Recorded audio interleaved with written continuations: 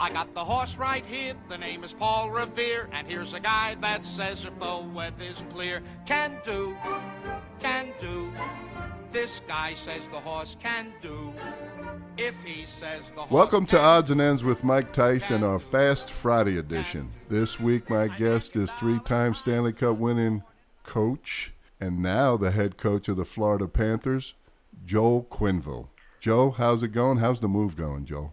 Oh, it's great, Mike. We've been down to Florida a few times. We were just there the other day. It looks like we've been looking for a place, and it looks like we haven't solidified it yet. But looking forward to getting there in a couple weeks to get permanently set in South Florida. We're excited about the transition. We're looking forward to getting down to South Florida with a group, with a team that's pretty excited about where they're at the last couple of years, knowing that we have to be a playoff team, and there's a lot of good things to like about our group, and looking forward to getting everybody at camp and getting on the way. Yeah, I was reading up on Florida, on the Panthers the other day, and I saw that only one playoff appearance in the last 7 years, and I saw that the captain, or last year's captain at least, Alexander Barkov, came out and said, no more excuses. No more excuses. This is the time. We got to make the playoffs. We got to make a run. And so it's good to see that your team leaders are feeling that they need to step it up and get things going. Well, Barkey himself, he had a great year last year. He went to the next level, I think, as a group. I think we all got to take a little bit more ownership of the team. I think we've got some really good young players that have been close the last couple of years. We need to be a playoff team. I think the fans are right there ready for a winning team and a winning program. We've got all the right ingredients. We've got some guys that are looking like they're probably at that point in their career where they've been having some really good starts to their career. They got to take another step going forward. We've got some depth in the free agency period there, right around July 1. Sergei Bobrovsky in net, I think he's going to really help that area. Last year, I think this team had no problem scoring goals. We got to find a way to keep it out of our net. Looking forward to improving that part of our game. I think that's not just on the ownership, on the defense and the goaltending. I think as a group of five around the ice, we can be better. But I think this team, comparable when I was in Chicago, I think the one thing that was noticeable, there's a lot of offense, there's a lot of skill in our group. We've got a lot of guys that can make plays, and I think we want to encourage that, but I think we want to make sure we're going to stress how well we play defensively, and it'll be fun to work off of that. But there's a lot of good things in place here. We've got an owner that's very passionate, that want to win in the horse way. Vinny's not only a hockey guy, but he's a horse guy as well, kind of right up our alley. Right up our alley. Right up our alley, Joe. You were talking about Bobrovsky, the goalie that you brought in from Columbus, because Luongo retired, correct? And so you had to fill those shoes. And then you bring in defenseman Anton Strawman from Tampa Bay Lightning, so that's another nice move. I'm going to say beat up this next name because you brought in two forwards, Noel Asari from the Bruins. Now that's another good pickup. And then Brett Connolly, that's my wife's maiden name, from the Capitals. I think on paper those are all good moves, Joel, and that really adds some, like you said, depth and some good veteran talent to your squad. Yeah, when we put the lines together, I think, Chari coming from Boston, he gives you, a little bit of sandpaper, can play center, kill penalties. His line was very effective throughout the playoffs, throughout the year, gave that team and that line an identity. Connolly came in with a year last year where he looked like he got on track, and, he's high draft pick, high expectations, and I think he's got some ability to score and make plays, and he can add to a line as well. I think up front we've got a number of options of putting lines together where we can have depth and we can be a four-line team. Anton Strawman comes in on the back end, gives us some experience, reliability. He's a really smart player that I think can help solidify a pair and give us some depth on the back end. But I think it's, you talk about each and every one of the additions from the goalie on out with Roberto retiring this summer. It was we know the importance of goaltending. It's the most important position. Everybody off your team feeds and reads off your goaltender. And you get a Hall of Famer like Roberto. Everything he's done for the franchise has been greatly appreciated. He'll still be with the organization. And now we got a young guy, and I say young, I mean he's not young in his age for a goaltender. But goaltenders get better with age. He's a 30-year-old kid that nobody works harder than Bob, and looking forward to him and the guys feeding and reading off of him, his competitiveness in the net.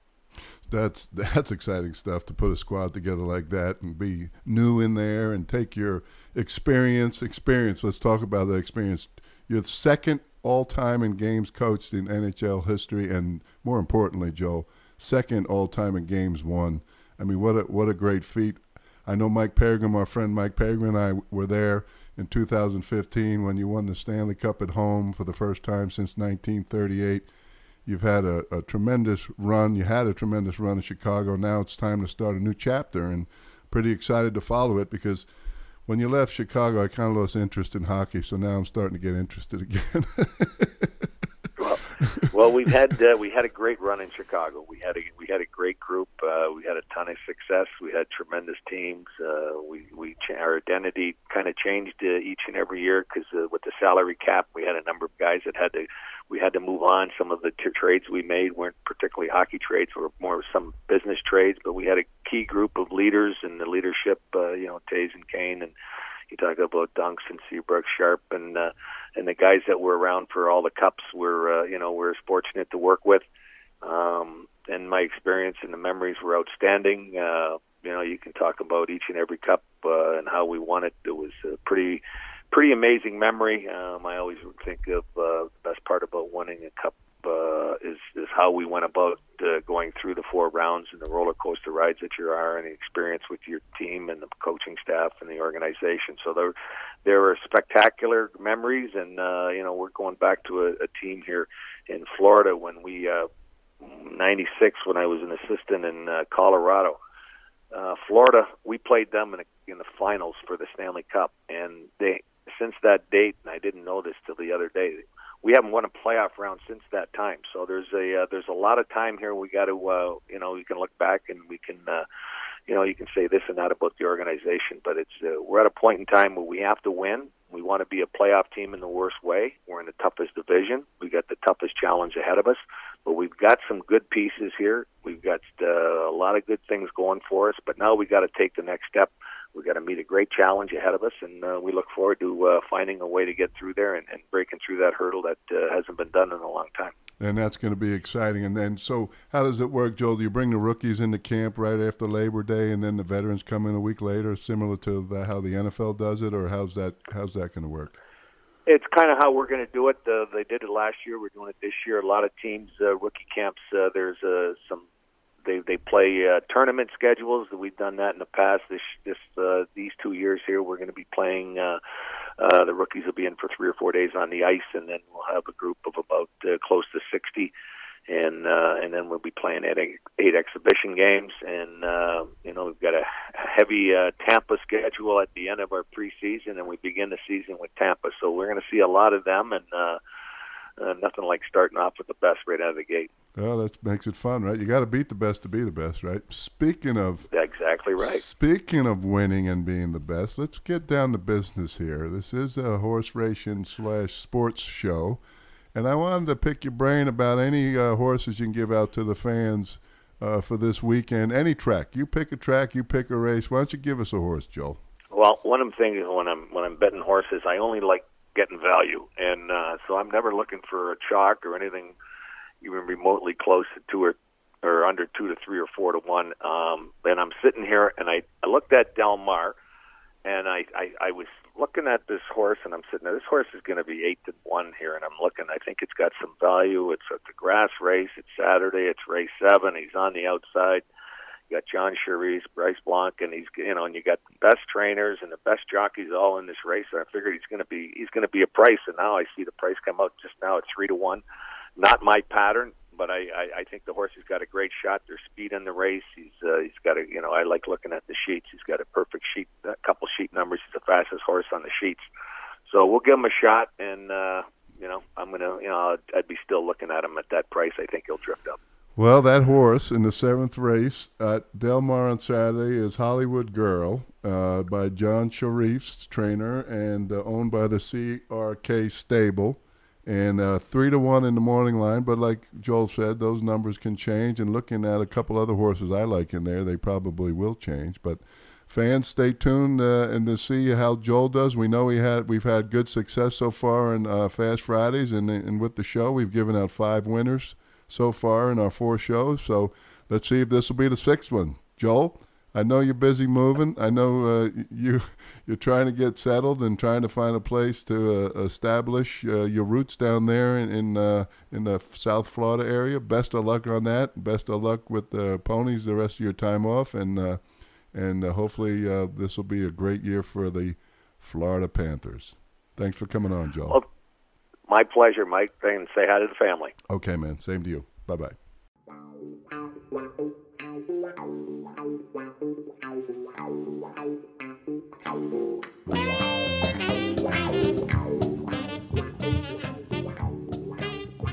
It was great to have head coach Joel Quenneville of the Florida Panthers, that's 3-time Stanley Cup winning head coach, on this week's episode of Fast Fridays.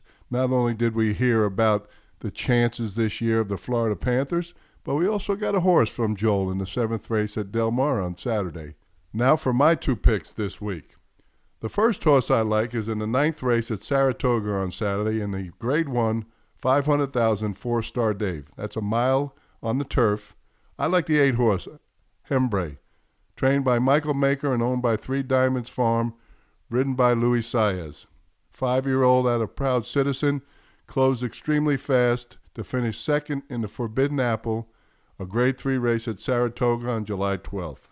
The second horse I like is at Del Mar.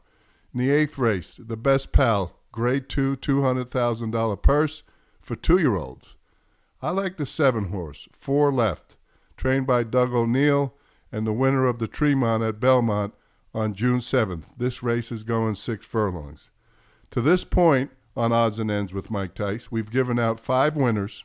Don't forget that in show number 2, Bob Baffert gave us a 2-year-old named Garth, after Garth Brooks, which also runs this Saturday at Del Mar in the 1st race.